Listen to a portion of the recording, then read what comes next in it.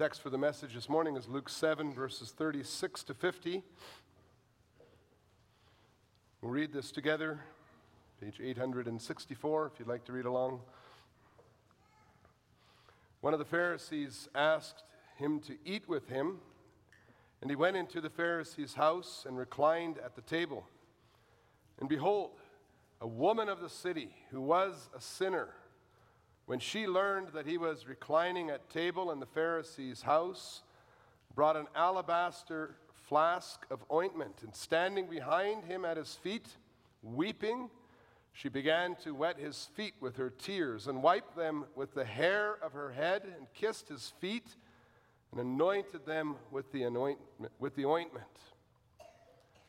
Now when the Pharisee who had invited him saw this, he said to himself, "If this man were a prophet, he would have known who and what sort of woman this is who is touching him, for she is a sinner." And Jesus answering said to him, "Simon, I have something to say to you." And he answered, "Say it, teacher." A certain moneylender had 2 debtors. One owed 500 denarii and the other 50. When they could not pay, he canceled the debt of both. Now which of them will love him more? Simon answered, "The one, I suppose, for whom he canceled the larger debt." And he said to him, "You have judged rightly." Then turning toward the woman, he said to Simon, "Do you see this woman? I entered your house. You gave me no water for my feet, but she has wet my feet with her tears and wiped them with her hair. You gave me no kiss, but from the time I came in, she has not ceased to kiss my feet. You did not anoint my head with oil, but she has anointed my feet with ointment. Therefore I tell you, her sins, which are many, are forgiven, for she loved much. But he who is forgiven little loves little." And he said to her, "Your sins are forgiven." And those who were at table with him began to say among themselves, "Who is this who even forgives sins?" And he said to the woman, "Your faith has saved you. Go in peace."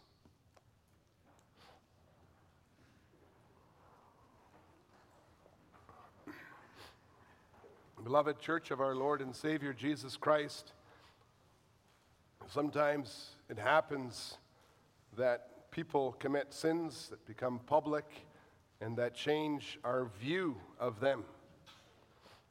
David said that as long as he didn't confess his sins, they hung upon him.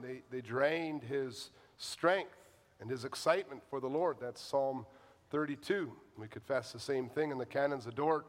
We talk about the effects of sin in our lives when we don't confess them.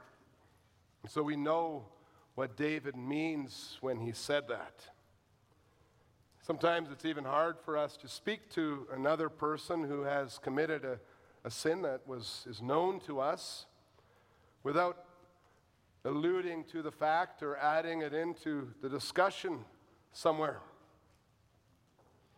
If there's an unforgiven sin in our marriage relationship, it sticks to us and not only takes away our own joy, but can also make it difficult for our husband or our wife to see us like they always remembered us, like it was in the beginning. We see that a person is easily labeled because of their sins and often find they are treated differently because of this. No longer is that person just so-and-so, put their name there, but in our minds it's always so-and-so plus this sin or that sin.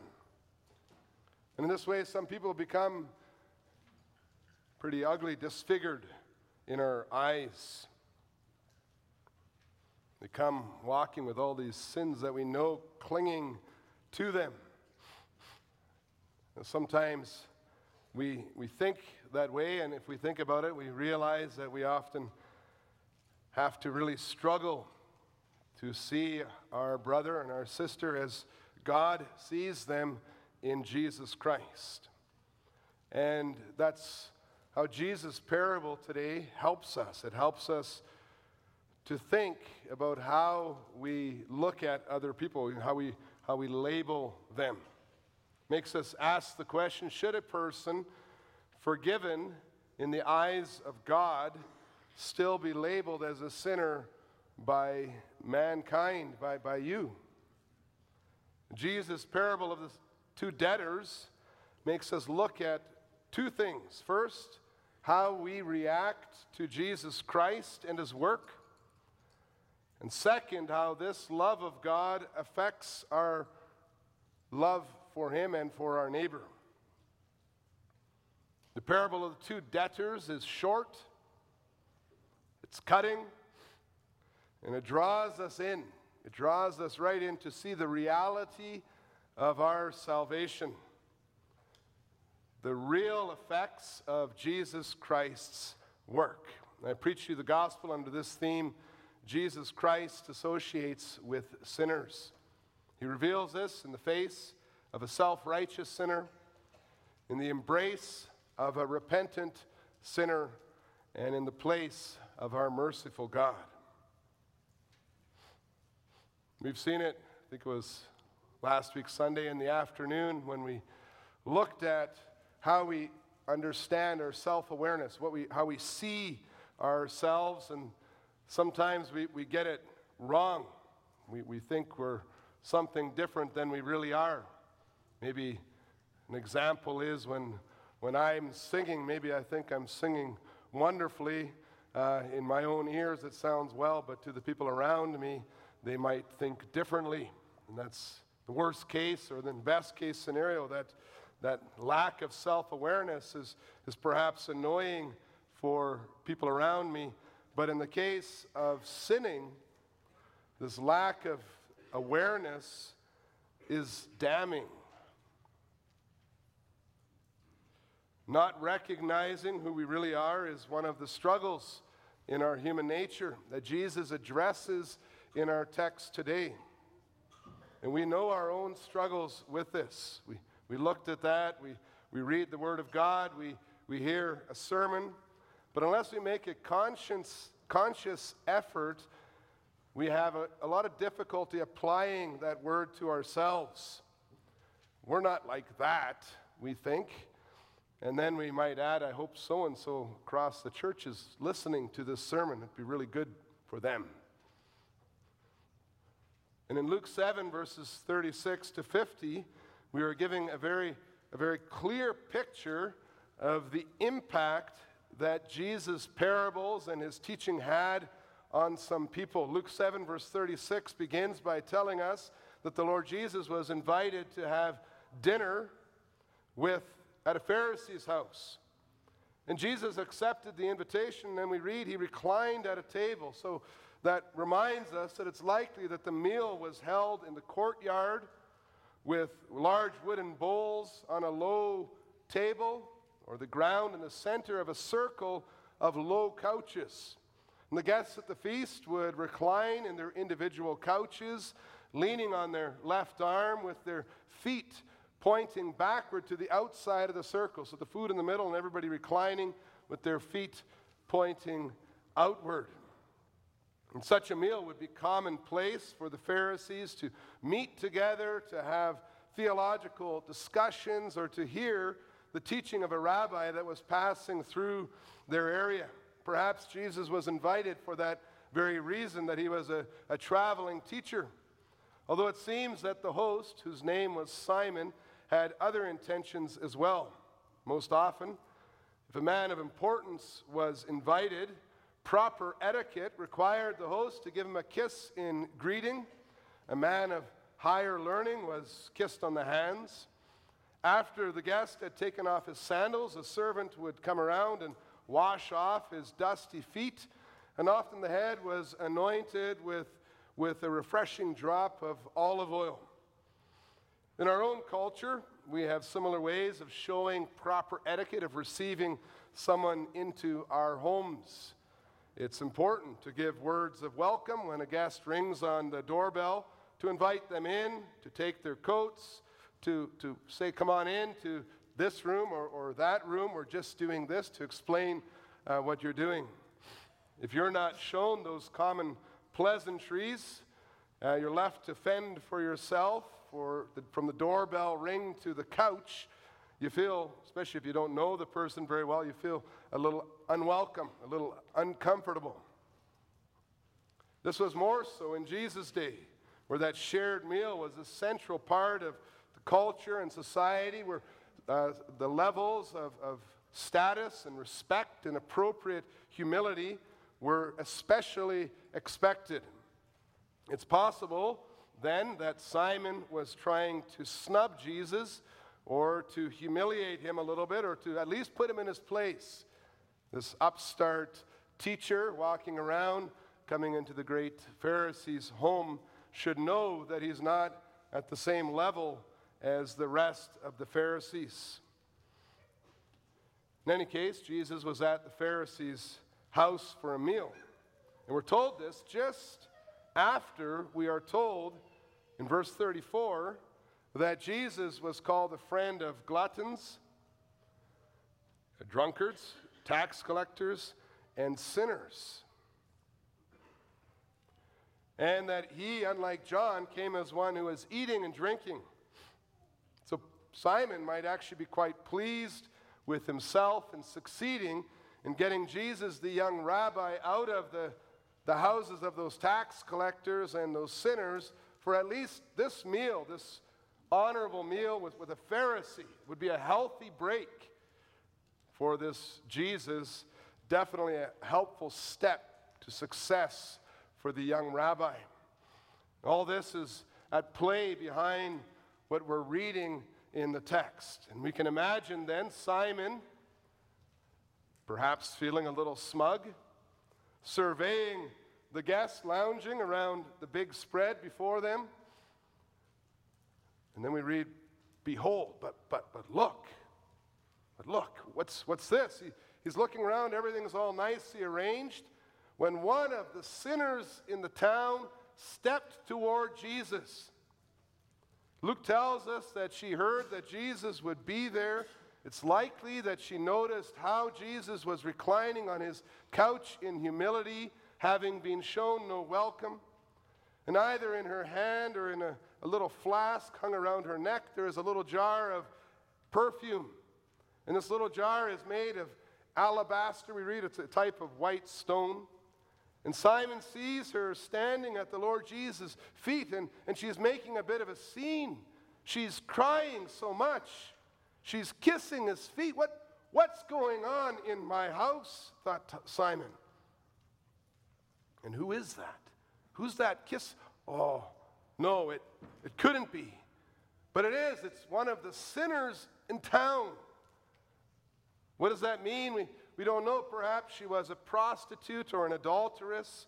Perhaps she was married to a tax collector. Perhaps she was someone with an unclean job. Maybe she was in debt. We don't know, but she was known as a sinner. All Simon can see is the big red light flashing. Sinner, sinner, sinner in my house. What a scene.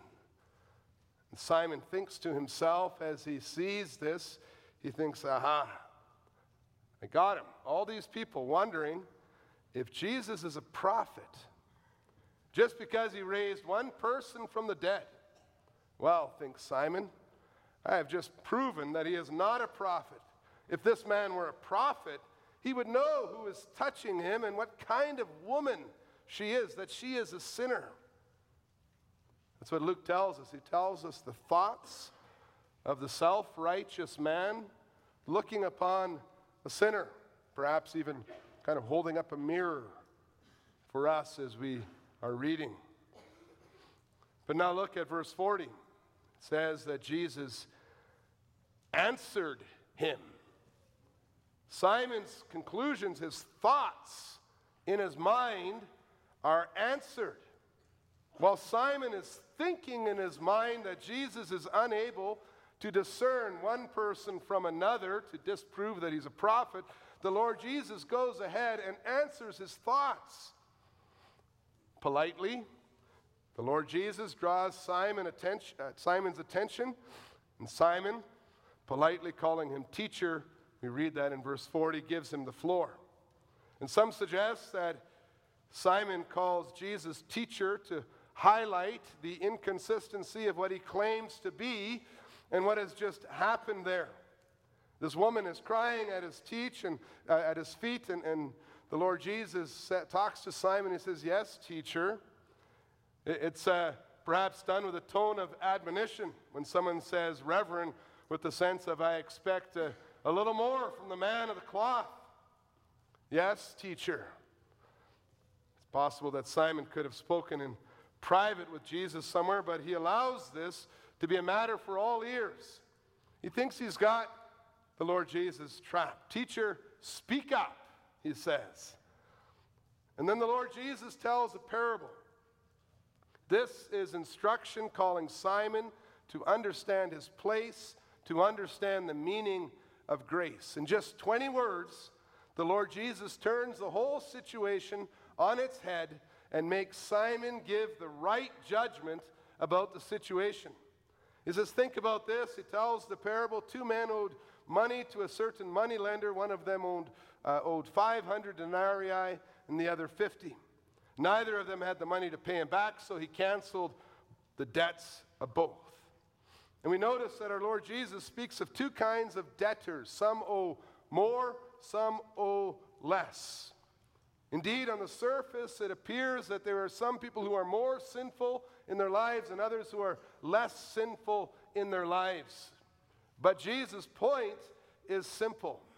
They both are debtors. They both are unable to pay. The point of both being in the same boat is the center of that parable. It's very important. It doesn't matter what it looks like. If you are unable to pay, you come to the same end. You are in the same state. You are deserving of the same punishment. And so Jesus flips the scene around for Simon. And so he's telling Simon, he says, Simon, you know what? Right now, in this house of an upstanding Pharisee, I am eating with sinners. I am in the house of a sinner.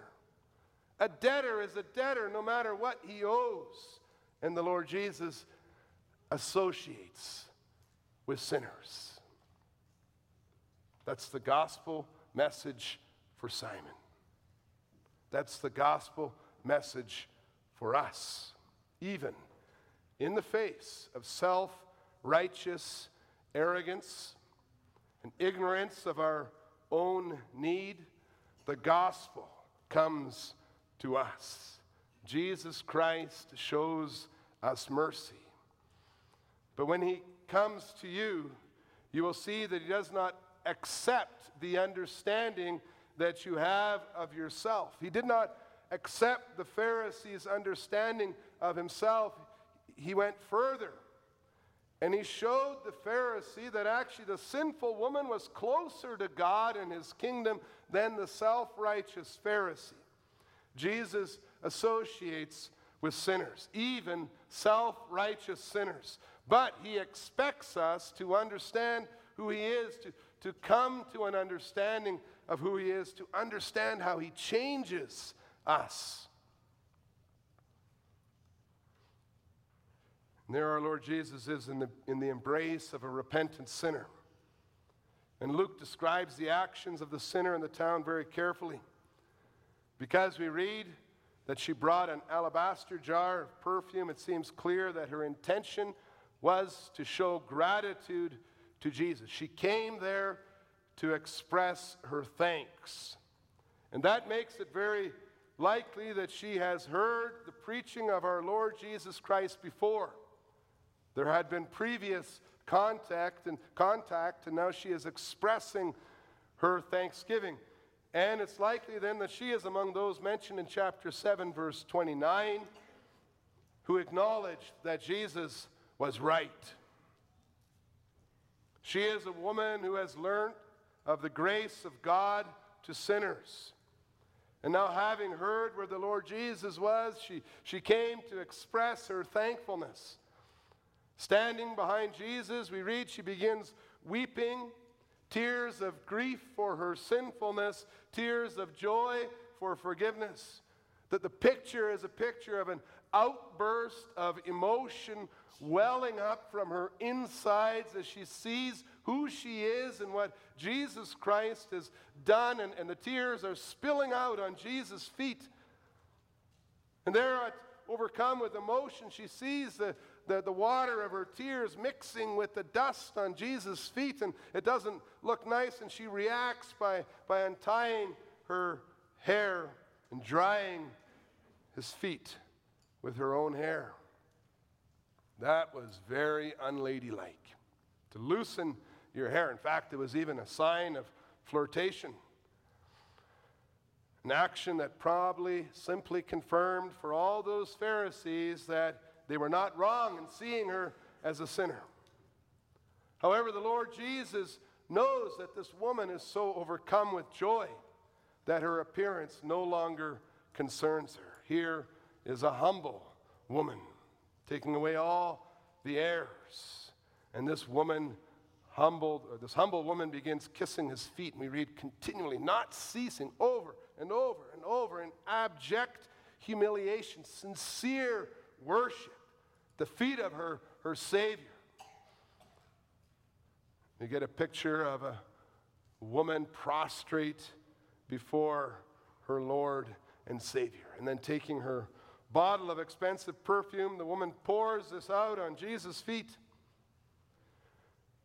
Even the most honored guest in Jesus' day didn't have his feet anointed. It would be a little drop of oil on the head, and not expensive perfume, but just common olive oil. In the face of a self-righteous sinner, the Lord Jesus finds himself in the embrace of a repentant sinner.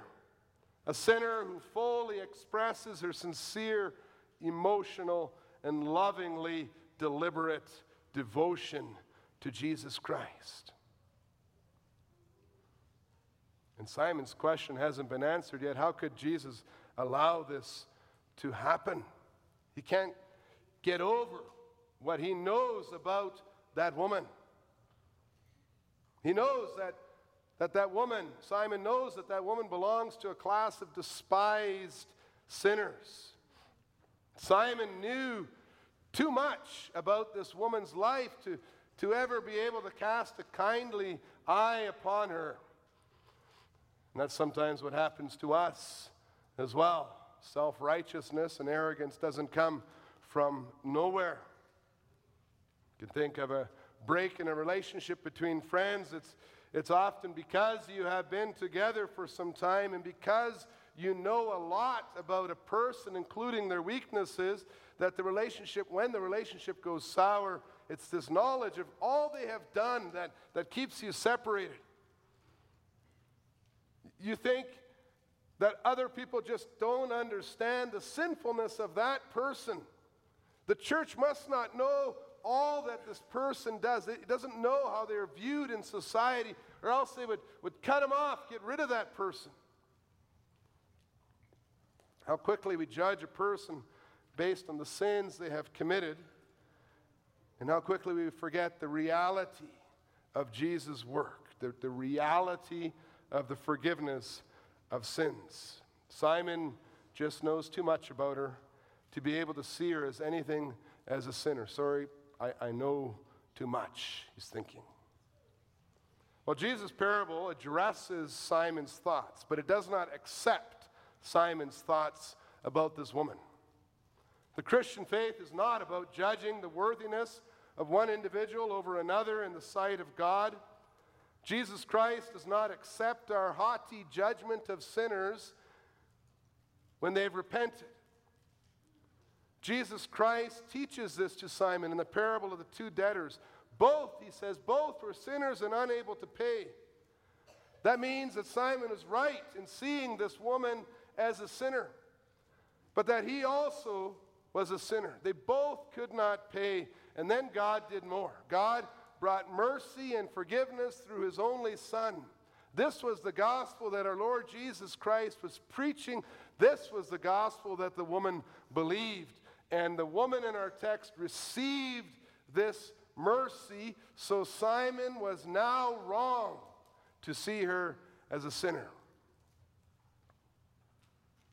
Perhaps as you were reading, you too considered the woman in our text to still be a sinner. But her love for Jesus Christ shows us we're wrong. There had been forgiveness.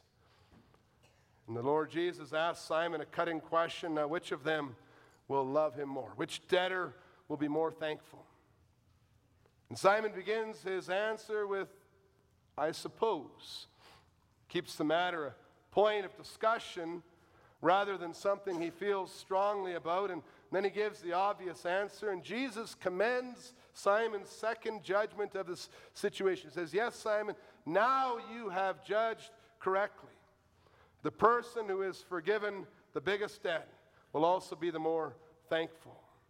And now Jesus flips the situation on its head again, because already he has made it clear that Simon is like everyone else and a sinner, but Jesus pushes the matter even further.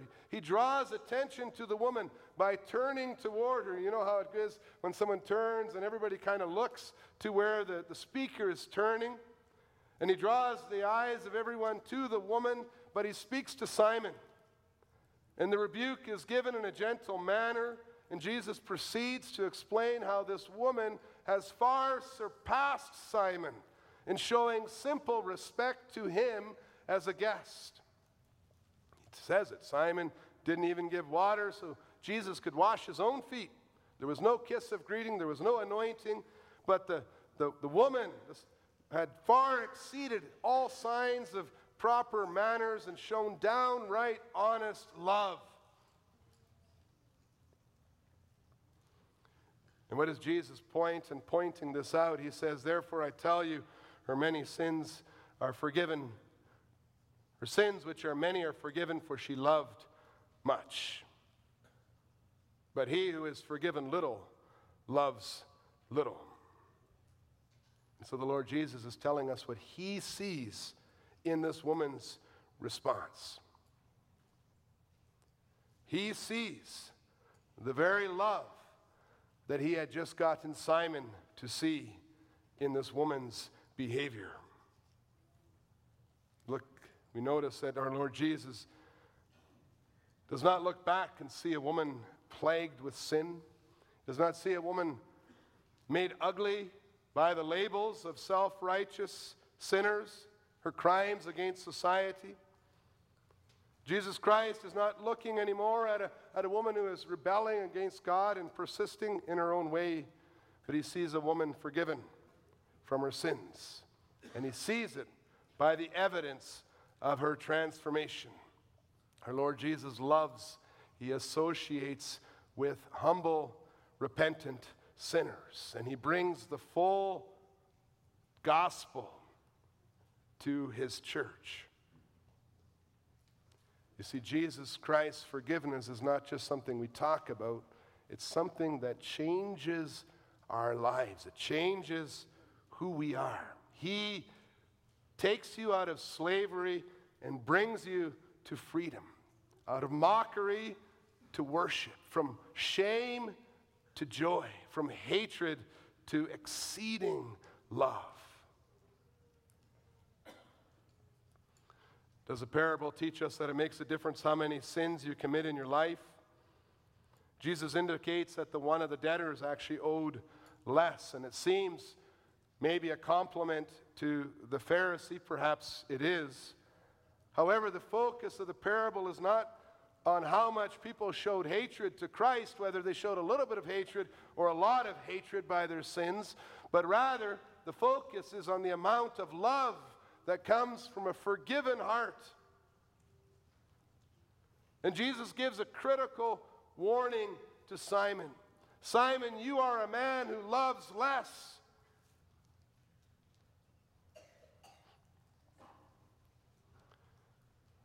Simon loves less because, like a tone-deaf singer who thinks he sings good, Simon is unaware of his need. And in God's eyes, it's not a matter of how many sins you commit, but how aware you are of your sinfulness and your need, how honest you are with yourself. Do you realize that our sins grieve the Lord? And that without forgiveness, whether you commit one sin or 1,000,000 sins, you are barred from the presence of God from eternity because you cannot pay. That was the problem with Simon. He did not think he needed Jesus Christ. He thought he was doing okay, that forgiveness was not that necessary. I mean, he would tell you, he would say, well, look at my life. It all looks fine. Look how nice I am, how generous. I got you in my house. We must not reject the forgiveness of sins in Jesus Christ because we think we're fine. We also must not hold on to a debt that is forgiven in Jesus Christ, not in ourselves and not in another. Forgiveness is real. And the irony of the parable in this situation is heightened when we realize that Jesus is no longer associating with two debtors. The woman was no longer a sinner in his eyes. Only those who continue in their stubborn arrogance continue to remain in the sins and sinners in the eyes of God. The weary woman that Simon saw as a sinner was now no longer a sinner because she humbly received her Lord, and the Lord saw her as an innocent one, washed in the blood of Jesus Christ. And he could see that forgiveness in the change in her life. We shouldn't make forgiveness a theoretical thing. Sometimes we talk about it that way. We receive forgiveness from God and, well, life continues. It's the same old on the outside, but maybe there's a nice feeling inside. We do whatever we want, and then we say, well, I'm forgiven. I live in forgiveness. However, in our text, the Holy Spirit teaches us that everyone who understands their forgiveness, who embraces Jesus Christ in that humility, is so filled with love that there is no way to miss them. You can come up and say, that person is forgiven in Jesus Christ. I can see it. Till they come to experience the sincere joy and thankfulness to God, Jesus continues to associate with sinners. But after they turn to him in humility, he comforts us, he encourages us as the forgiven. It all comes down to how we react to Jesus Christ. There's a third thing, I'll try to keep it quick, that we need to pay close attention to this morning. Jesus Christ affirms the forgiveness of sins of the woman because she shows love to him. Think about being one of the guests at that table.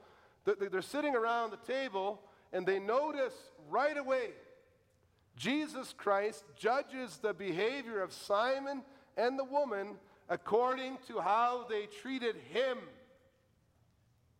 Not how they viewed God in heaven, but how they reacted to Jesus, the man reclining at a table in Simon's house.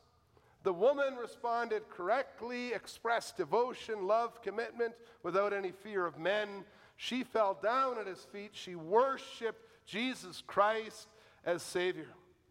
She recognized that Jesus Christ was in the place of God himself.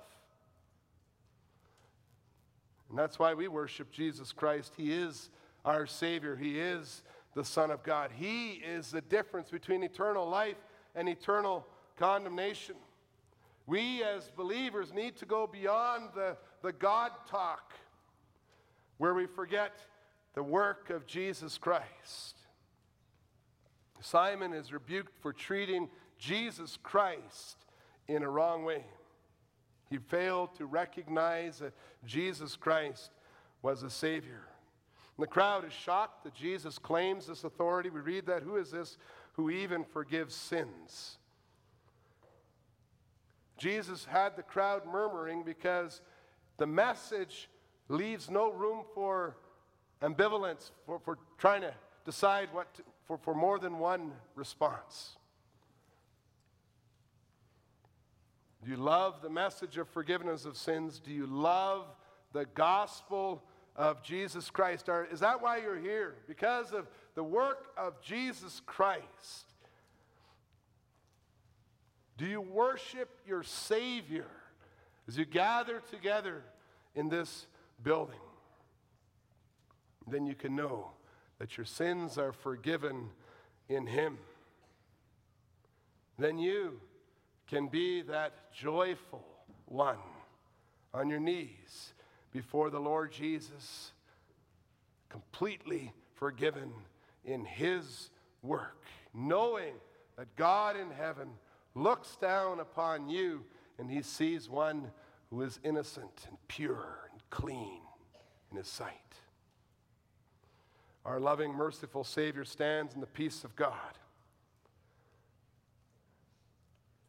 in the place of God, and He gives us peace. He tells the woman at the end, go walk around, live your life in peace. And that peace fills our hearts with joy. That peace affects all our relationships, keeps judgment and condemnation far from us as if it's up to us. Shows us that forgiveness is real. If Jesus Christ can see a repentant sinner as innocent in the eyes of God, then Jesus Christ sees you as forgiven. And you will know this, and you will love. And you do not need to look at others with disdain and resentment, but you'll know who you are. We believe that Jesus Christ's work has a transforming effect on people. When you remove the ugly sin, we know people who are set free from the labels, from the names, and they're given new names. Righteous, holy saints in Jesus Christ. Let us show this in our lives. Amen.